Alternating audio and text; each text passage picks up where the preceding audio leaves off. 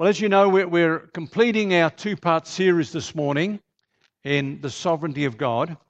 And the subject this morning is God's sovereignty and our free will. Last week, I mentioned that, in fact, I asked you the question, who is running this planet? Who is controlling what happens on planet Earth? Who's controlling what happens in your life? And, of course, the answer is that God is sovereign. God is ultimately in control. And that often brings about the question, well, then what about our free will? Now, the Bible clearly teaches that we have a free will. We make choices for which we are responsible. And so some people feel that if we have a free will, how then can God be sovereign? You can't have both. And so many people push out the idea of the sovereignty of God because of the freedom of our will, our power to choose. And that's why you don't hear much teaching today on the sovereignty of God. The whole emphasis is up to you and the choices you make and people and the choices they make. Now, let me just say this. There are many truths in the Bible which seem to be contradicted by other truths in the Bible. For example, do you believe in the deity of Christ? Yes, 3 of you do. The rest of you are heretics. Of course, we believe in the deity of Christ, but do you believe in the humanity of Christ? Yes. So how can Jesus be fully God and fully man at the same time? How can two natures dwell in one person? I don't know. I can't explain it. And so the temptation is to go with one and push out the other, which is what the cults do. They deny, for example, the deity of Christ because they cannot reconcile the two.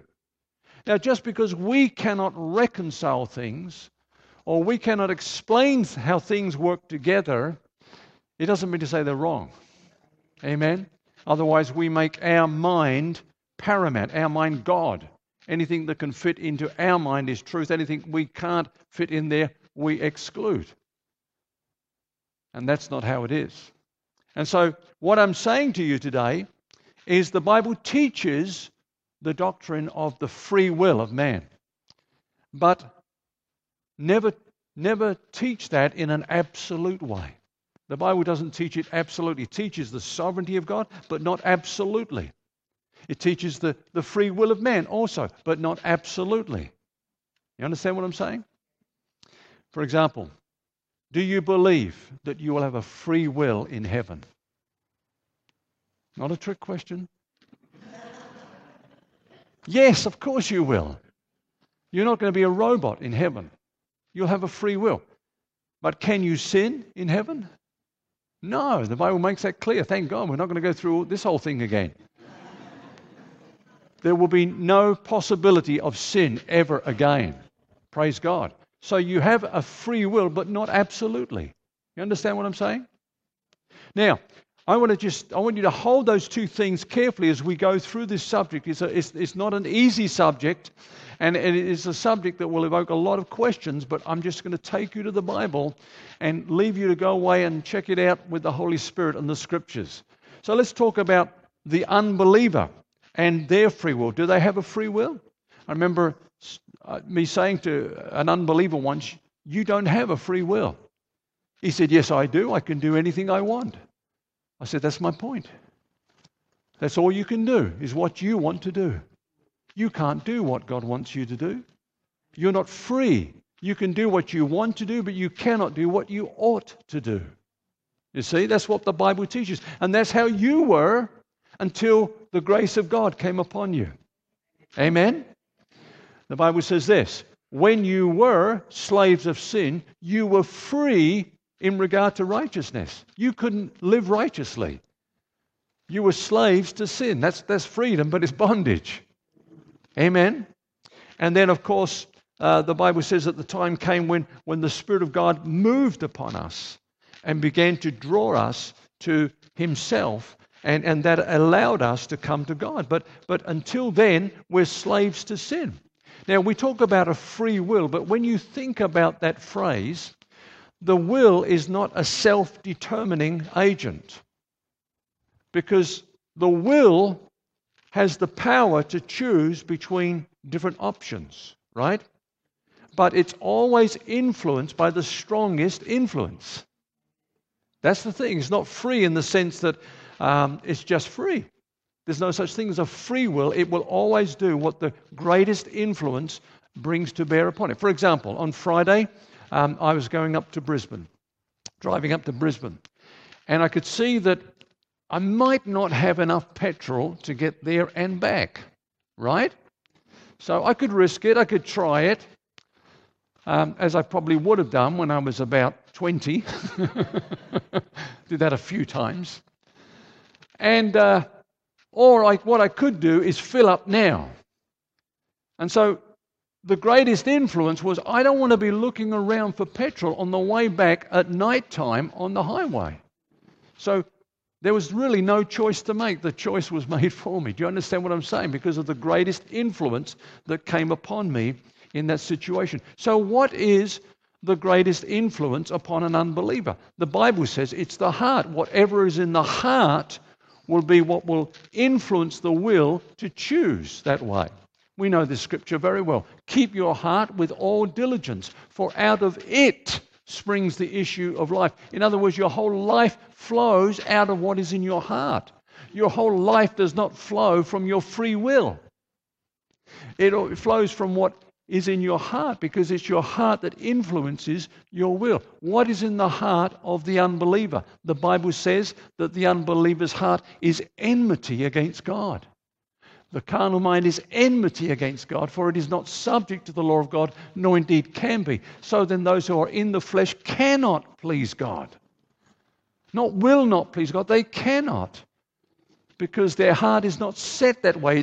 It's set prejudiced against God. It's enmity against God.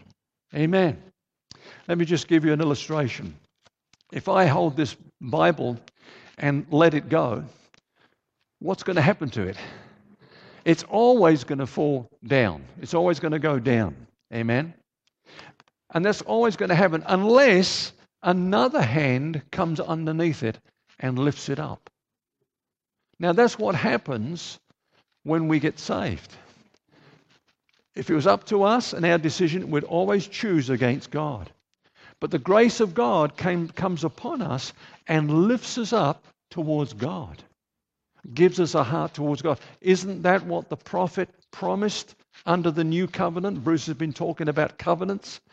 Ezekiel said that God will give us a new heart and a new spirit. A heart that is biased towards God. A heart that is drawn to God. Amen? That's what we get through the grace of God. Jesus said, no one can come to me unless the Father who sent me draws him, and I will raise him up at the last day. We will always drop that book or that Bible down. We'll always go downwards unless the grace of God comes into our lives and lifts us up towards God. Amen. That's why Jesus said, Jesus said, no, we've missed it out. Okay, it doesn't matter. Let me read it to you anyway. Jesus said, therefore, you will know the truth, and the truth will set you free. And then he went on to say, therefore, if the Son shall set you free, you will be free indeed. Not just free like the unbeliever, free to do only what he wants to do. You will be free indeed. True freedom is being free to do what God wants you to do. Amen. That's true freedom. And so we see, yes, there is freedom of will in the unbeliever, but not absolutely. In fact, I would go even further. And it is this, that God would even override or restrain a believer's will if it was going to thwart his purpose. God is in control ultimately. Now you see that, for example, when Joseph was arrested, or rather captured by his brothers. What did they want to do with him? kill him. All of them, except for one.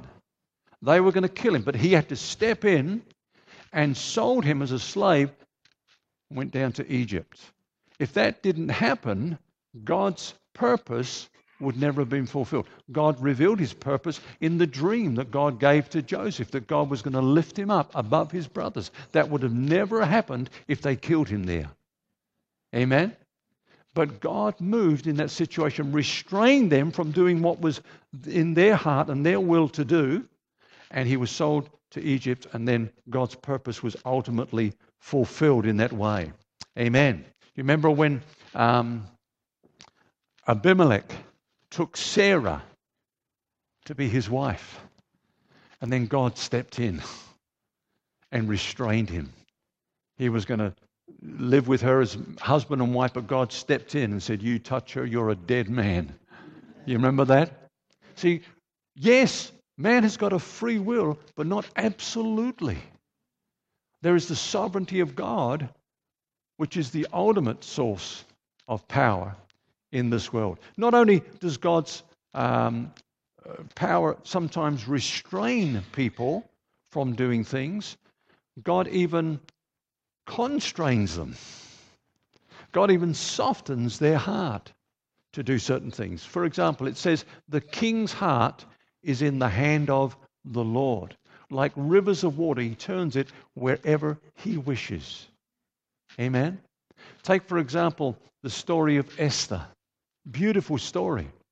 The king of Persia was offended by something that his wife Vashti had done, and so he divorced her, put her aside, and he wanted to choose another wife. It's like a beauty pageant, like a competition. All the most beautiful women from the empire, not just even the nation, came, and he had to choose one out of all those. And God saw to it that he chose who? Esther. Why? Because he needed her in that palace. As Mordecai later on went on to say, God has called you to the kingdom for such a time as this. Amen?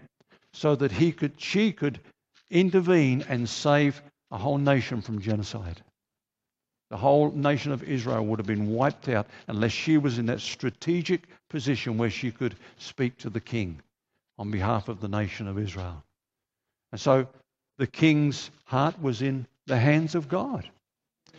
Another example, take when Israel went into captivity to Babylon. 70 years they were there. 70 years, 2 generations. By that time they were integrated into that nation. But God had spoken through Jeremiah, the prophet, 70 years before that God would bring them back to their land. And yet here they were captives in another land. But what happened is God touched the heart of a new king, a man by the name of Cyrus. A man, incidentally, who was named even before he was born. Because God is sovereign. Amen?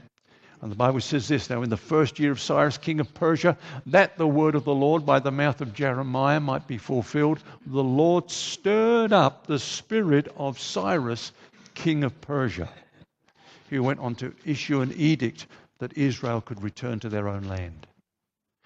Ezra goes on to say in chapter 7, blessed be the Lord God of our fathers, who has put such a thing as this in the king's heart, to beautify the house of the Lord, which is in Jerusalem. See, the hand of God is sovereign. Yes, he gives the unbeliever a free will. And they're making many decisions today. But ultimately, God is in control. They can never thwart the purposes of God. Amen? So let's look at the believer. Because if we believe in the sovereignty of God, as I said last week, that God has an eternal purpose, and that purpose will come to pass in our lives, then what's the point of us praying, serving, witnessing, preaching, and doing all those things that we do?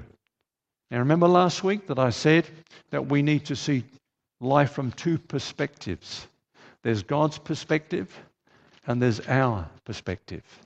They're both true. They're both real. You can't ignore one or the other. Amen? But which is paramount? God's perspective. Of course it is.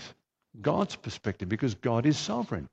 God is in control. Now, I want to just look at that as it relates to us, to give you something to meditate on, to go away and for it to shape the way that you look at your whole life. And so first of all, I want to say this. 3 things I want to say. Number 1 is that we honor God by acknowledging His sovereignty and submitting to His will. Amen? This should shape our whole attitude towards life. Whatever happens, we know that God is ultimately in control. His way is the best way. He knows what we do not know. He will bring everything about to pass according to His will, and we will praise Him for that because He's sovereign. James says this, "Come now, you who say, today or tomorrow we will go to such and such a city, spend a year there, buy and sell and make a profit, whereas you do not know what will happen tomorrow. For what is your life? It is even a vapor that appears for a little time and then vanishes away. Instead, you ought to say, if the Lord wills, we shall live and do this or that." Amen? That is honoring God, knowing that God ultimately is in control and is working all things out according to the counsel of His will and His purpose. Amen? And so it should change our attitude towards life. It honors God rather than magnifies the strength and the ability of ourselves and of man. Paul was like that even in his ministry. He says to the Corinthians, but he took leave of them, saying, "I must by all means keep this coming feast in Jerusalem, but I will return again to you, God willing." See, there's His will. I will return to you. But then he clarifies, God willing, if God permits. God is in control. Amen? Amen. And so that's the first thing that I believe that we need to keep in mind. And you know, as we go through lives, sometimes things do not happen that we would choose to happen. Sometimes we suffer. Sometimes we go through hardship. But does that mean the bad things happen to us outside of the will of God? The Bible says that He makes all things work together for good to those who love God, to those who are the called according to His purpose. How is it that Stephen was stoned to death? James was executed by the sword. Peter was heading the same way, yet he was released miraculously. Because that was the will of God. It was the will of God that Stephen and James should die a martyr's death, which is an honor, by the way. But it was the will of God that Peter's ministry was not yet completed. He had very important work to do. And so Peter says, it is better if it is the will of God to suffer for doing good than for doing evil. So sometimes the will of God even involves suffering, but our attitude towards that is not one of complaining, not one of murmuring, but one of giving thanks because He is in control and He is working all things together for our good. Amen? Okay, that's the easy part out the way. Now we come to the second example I want to share with you, which is probably the most controversial aspect of the sovereignty of God. And that's in the area of salvation. When you believe in the sovereignty of God, you learn to see salvation from God's perspective. Salvation is not a hit and miss thing, or depending on what man is going to do. But God is sovereign in this matter of salvation as well. Now, does that mean that we exclude the free will of man? Not at all. The Bible includes both. But ultimately, God is in control. Let me just give you an illustration. Let's just say I bought a plane and I'm thinking about the man I'm sitting next to. Does he know the Lord? It's my responsibility to witness to him. I've got a captive audience. But then I might be afraid of witnessing. I might be too tired to witness to him. I might want to do something else like study or something like that. So will I, won't I? Is that man's salvation, does it hinge upon whether I'm obedient, whether I witness to him, whether there's an opening or not? Is it all tied up in these human factors? Or was it even God's will that I sit next to him? Or was that an accident? Can you see what I'm saying? And yet there is a human element in salvation, without a doubt. Let's look at it. Paul talks about 5 stages from the human perspective in salvation. Here they are. Salvation from man's perspective. The Bible says, whoever calls on the name of the Lord shall be saved. Who does the calling? Man does, right? Humans. How then shall they call on him in whom they have not believed? And how shall they believe, that's the second thing, in him of whom they have not heard? And how shall they hear without a preacher? And how shall they preach unless they are sent? As it is written, how beautiful are the feet of those who preach the gospel of peace, who bring glad tidings of good things. So there's 5 things there involved from a human perspective. This man must first of all call upon the Lord to be saved. But he can't call upon the Lord unless he believes in the Lord. And he can't believe in the Lord unless he first of all hears the gospel. And he can't hear the gospel unless someone speaks the gospel to him. And that person can't speak the gospel unless God sends them. And they're obedient to the sending. So they're all 5 elements from a human perspective. Can you see that? So there's a lot of variables there, and it seems a lot of uncertainties in this whole thing of salvation. So what does God just stand by and, we'll see what happens? We'll see who's there in the end? Is that his plan for salvation?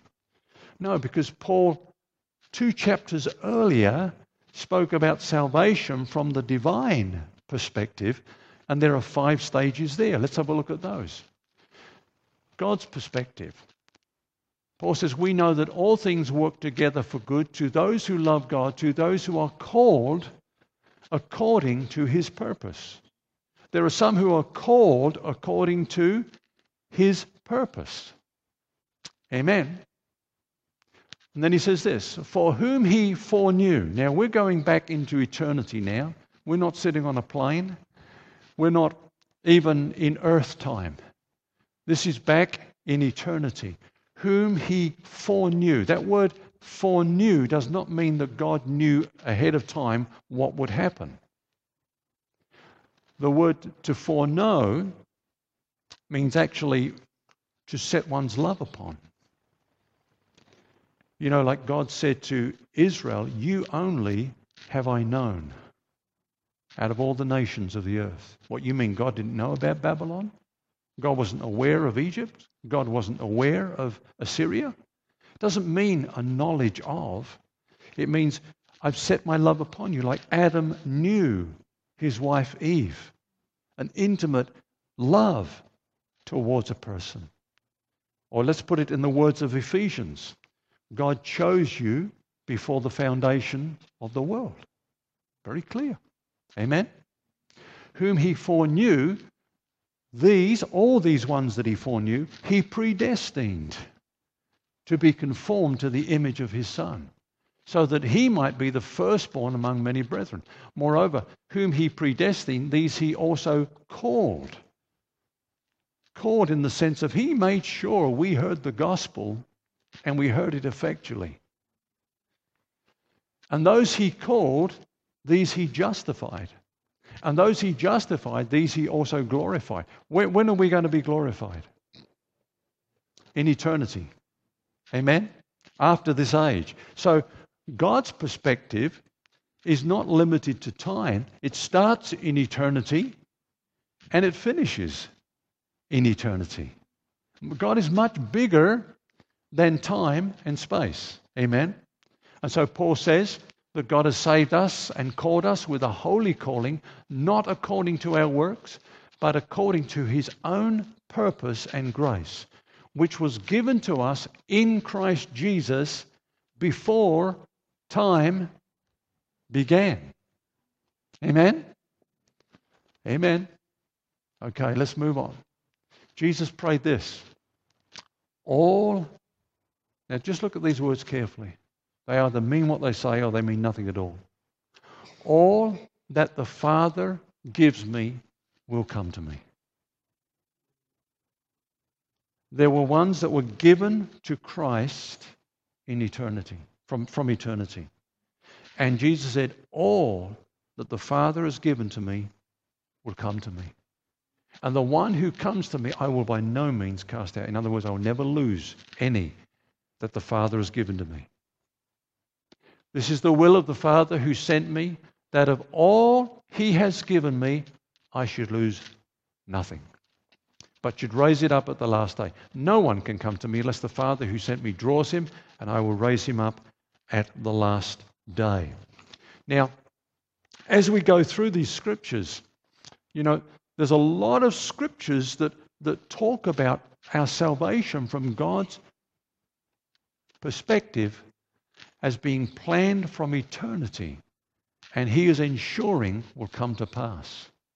Now, we react against that because we say, yeah, but what about this one? And what about that? And what about our choice? And where do we fit in? And so on. That's what I used to do. In fact, I used to argue strongly about the very things I'm preaching to you now about. I used to argue against them strongly in Bible school and when I got out of Bible school, because I would bring out all the other scriptures. Somebody else who did that was George Muller. Hands up if you know George Muller. About half of you know of George Muller. He started the orphanages in Bristol, fed tens of thousands of people miraculously. Every day was a miracle from God, a miracle from heaven. And he used to argue against what I'm preaching this morning. Then he studied the Word of God and he discovered that the scriptures which teach what I'm saying are 4 times more than the scriptures that seem to say the opposite, that it's not in God's hands, that the whole of salvation is in man's hands. And then when he studied those scriptures which seem to teach that it's all in man's hands, he saw that many of them do not even say what they are often represented as saying. And we'll see that in 1 or 2 cases as we go along. Let's just move on a bit here. In Jesus' prayer at the end of his ministry, he spoke these words, lifted up his eyes to heaven and said, Father, the hour has come, glorify your Son, that your Son also may glorify you, as you have given him authority over all flesh, that he should give eternal life to as many as you have given him. I pray, he says, for them.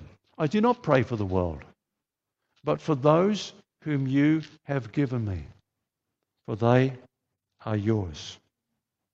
Now, you go away and pray about that, because either they mean what they say or they mean something completely different, which I do not understand.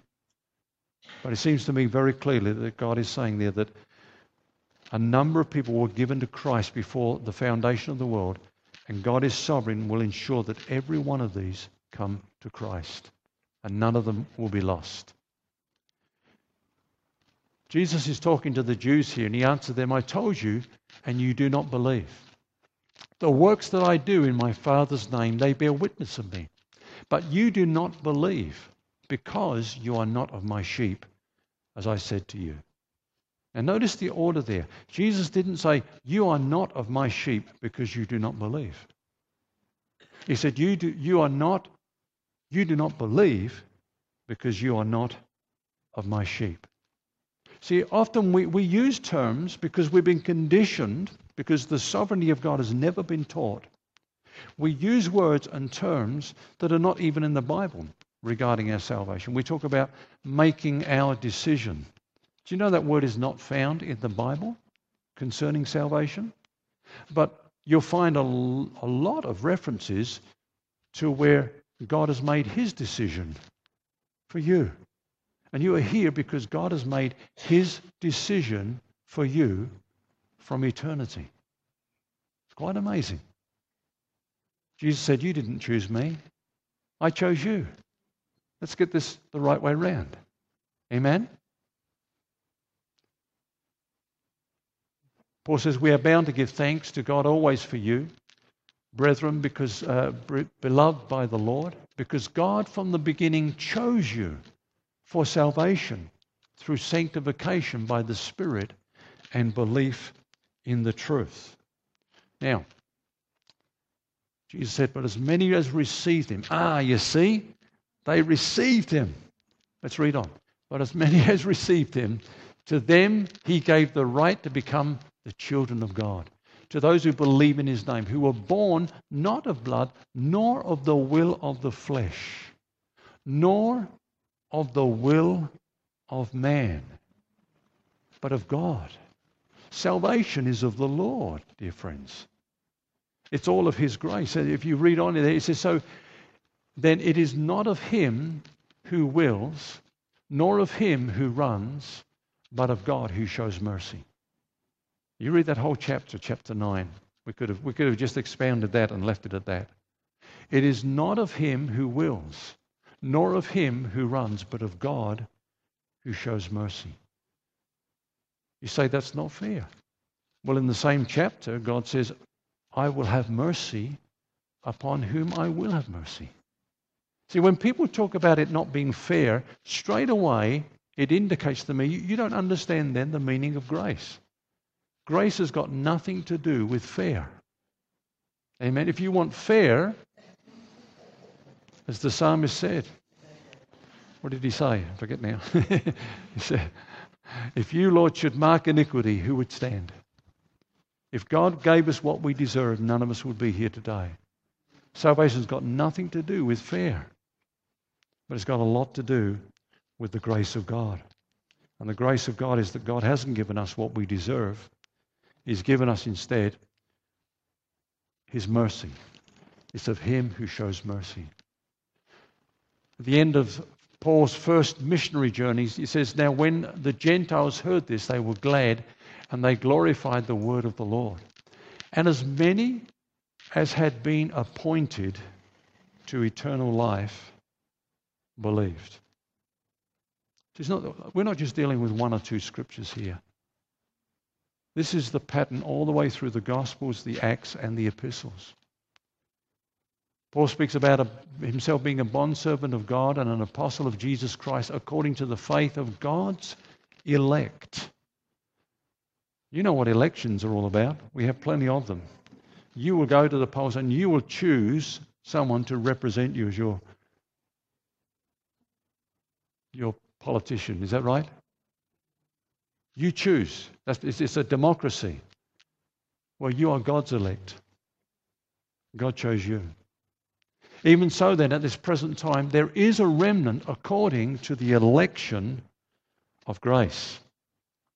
Now, some people say, this thing then, it means it doesn't matter what we do. If it's all up to the sovereignty of God and what his purpose happens, then what's the point of witnessing? What's the point of praying? And so this thing works against evangelism. Does it work against evangelism? No, it doesn't. Because you cannot have the sovereignty of God absolutely to the exclusion of our responsibility. God chooses through the foolishness of preaching to save the lost. Someone has still got to go and preach. They've still got to hear. They have to believe. Amen? But God is sovereign in the matter of salvation. Now, I don't believe it does militate against salvation. It certainly didn't in the life of Paul. When he was in Corinth, he was very discouraged. There was a lot of opposition. He was probably thinking about leaving town. Then the Lord spoke to Paul in the night by a vision. Do not be afraid, but speak, and do not keep silent, for I am with you, and no one will attack you to hurt you, for I have many people in this city. That's what is, to me, is the greatest encouragement in preaching the gospel, is that God has chosen people to be saved, and they will be saved. Let us just be faithful and preach, knowing that God will save them. The results are not our problem. But how do I know that there will be people saved? Because Jesus has not yet come back. Why has he not yet come back? Because the fullness of the Gentiles has not yet come in. And so we go forth preaching and preaching. You know, I was talking to Ros and David in the week about David Livingstone. Some regard him as the greatest post-apostolic missionary.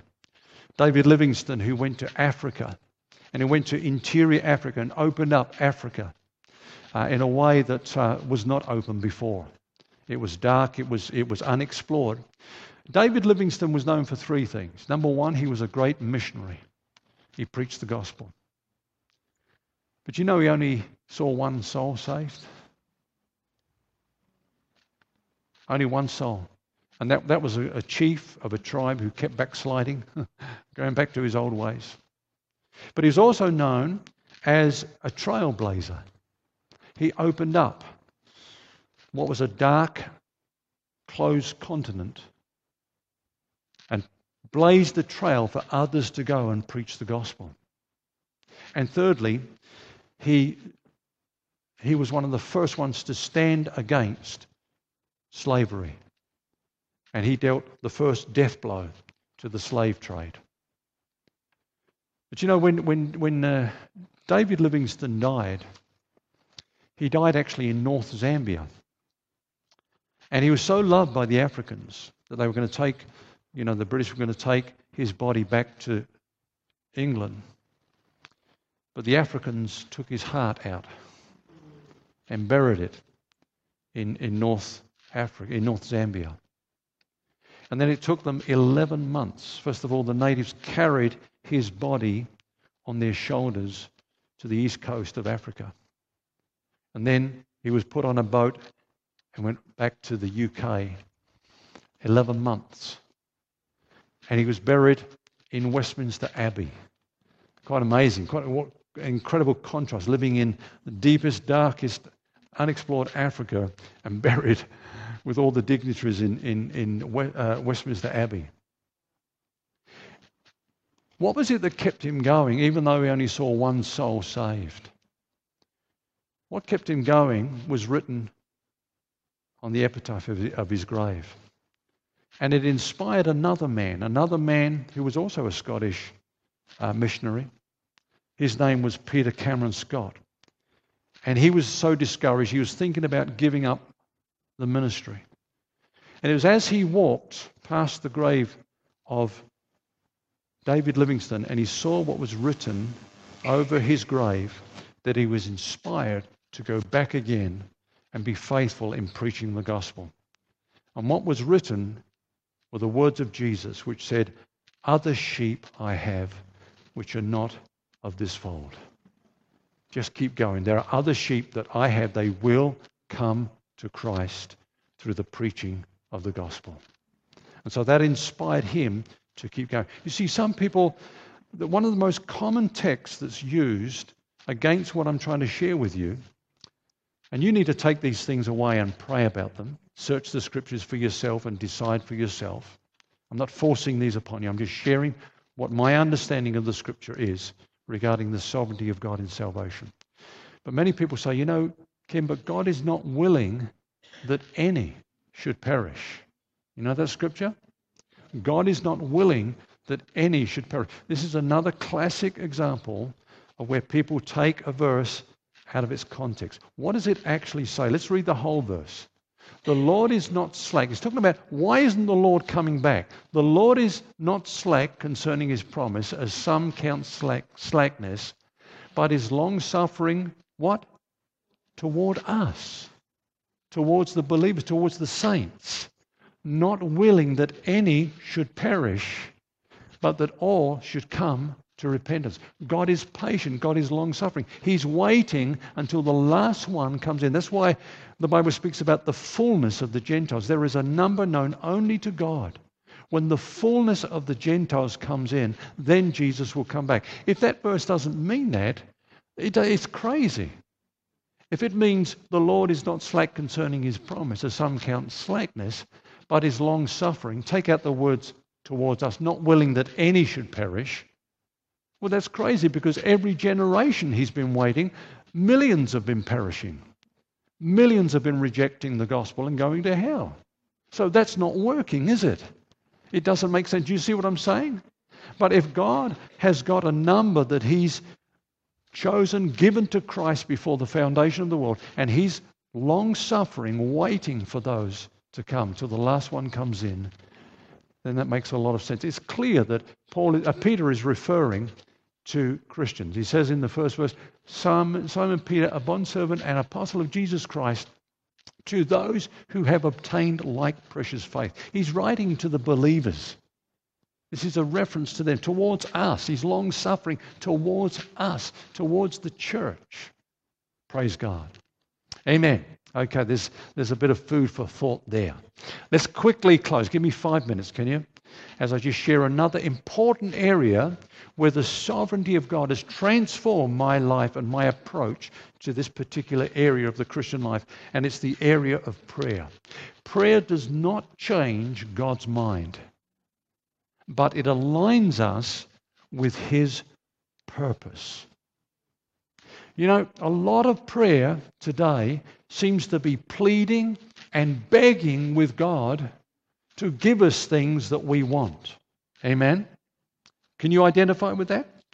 And somehow we've got this impression that, you know, we might just get lucky. We might get through somehow and get those things that we ask for. We never ask, why is it that some prayers are answered and some are not? In fact, we even go further, and we've got this idea that if we can get more people praying for us, that's got a better chance. You know? Someone might get the message through. So get more. I remember once when we were pastoring at Tugun, one lady in the church there was very excited because this thing was circulating that something big, this is how it was shared in the church, something big is going to happen on the third day of the third month of 2003. That actually, incidentally, originated in the New Age movement. Fact. Anyway, it got into the church and everybody, the idea was if we could get 1 million people praying, this thing, and we didn't know what it was that we were praying for, but this big thing was going to happen. I mean, how crazy, like it's like Martin Luther said to Erasmus, who was very strong on the human will. He said, your God is too human. Too human. You're thinking in human terms. Come on, get up here where God is. Do you think God is looking at you like an angel's just come in? Hey, we better do something. They've got 1 million people out there banging at the door. They mean business. We better cough up. Come on, friends. Our God is too human. Would you agree? What did Jesus teach about prayer? When you pray, say, your will be done. Your kingdom come, your will be done. So prayer is learning to align ourselves with the will of God. Now, this used to really, I couldn't work this out. Jesus said in this whole context of prayer, if you then being evil know how to give good gifts, note that word good gifts, to your children, how much more will your Father who is in heaven give good things to those who ask Him. Amen?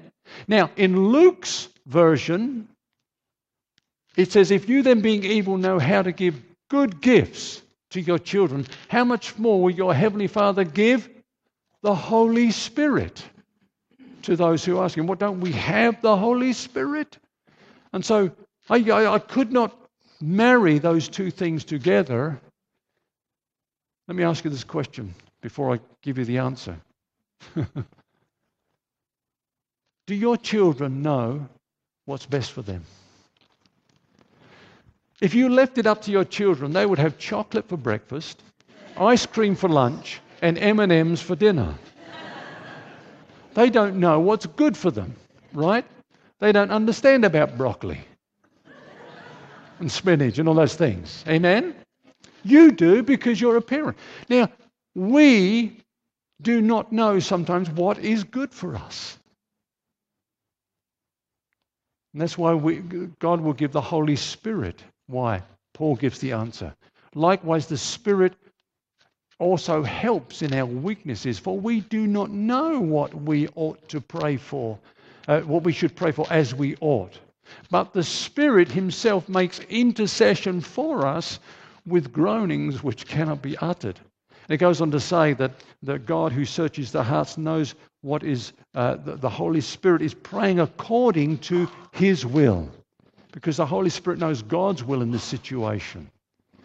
And so when we pray, we bring our needs to God, but we say, Lord, let your will be done in this situation. We can ask for certain things. We might think we know best, but we don't always know best. Amen? You know, it gets crazy. It gets really crazy because, I remember this teaching that was going, and still is going around now. Your prayers are not being answered because you are not specific enough. You've got to tell God exactly what you want. And so, a lady looking for a husband starts to write down her specific list. I want a rich man. I'd like him to be extremely good looking, very athletic, 15 years younger than me, earning pots of money, and a spiritual giant. And when he comes home at night, he will do all the housework while I sit on the sofa eating chocolates, watching TV. There it is, Lord. Reminds me of I think I've told you the story of a man that went for a job interview. And in the interview, the employer said, well, what would you like? To the candidate, the applicant. And he said, well, I'd like $150,000 a year. I'd like to work 4 hours a day with 1 hour lunch and 8 weeks annual leave. The employer looked at him and said, well, look, I'll tell you what, why don't we give you all of that, but also, instead of giving you $150,000 a year, we'll give you $250,000 a year. The guy looked at him and said, you're joking. He said, yeah, but you started it. Friends, you're joking. Some of your prayers, you're joking. Get real. You know, we think we know what's best for us. Here's another prayer. God, your will be done in my life. I know God doesn't understand what's good for me. No, we don't understand what's good for us. He does. Amen?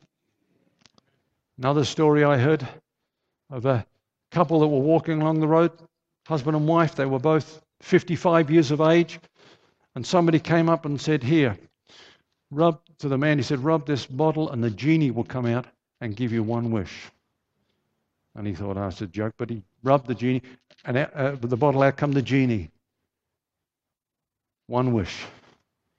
And he kind of looked a bit sheepishly at his wife. He said, well, he said, I would like my wife to be 30 years younger than what she is. 30 years younger than me. So, poof. And he looked at his wife and she's still 55. But he was 85.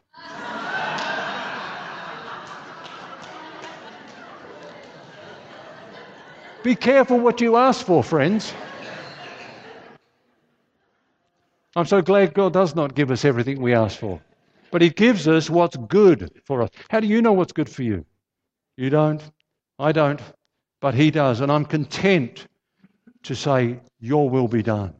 To bring our needs to God. You know, sometimes in prayer, I think it was David Rich that said this, sometimes in prayer, God changes things because we pray. See, this is the human part. Don't stop praying. Sometimes God changes things because you prayed. Secondly, sometimes God empowers us to go forward and change things. Think about that. God's not going to do it all.